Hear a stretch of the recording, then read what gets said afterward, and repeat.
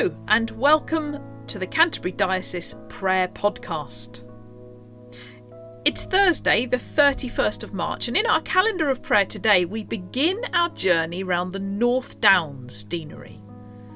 Praying for Area Dean Phil Goody, for Lay Chair Rhiann Banham, for Secretary Mary Tasker, and for Treasurer Peter Roberts.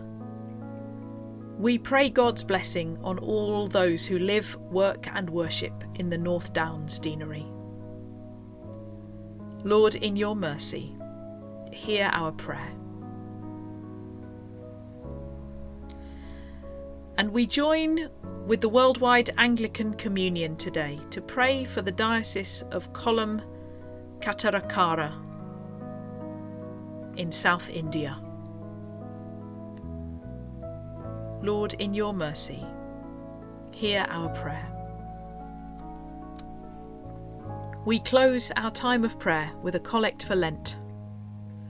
Merciful Lord, absolve your people from their offences, that through your bountiful goodness we may all be delivered from the chains of those sins which, by our frailty, we have committed.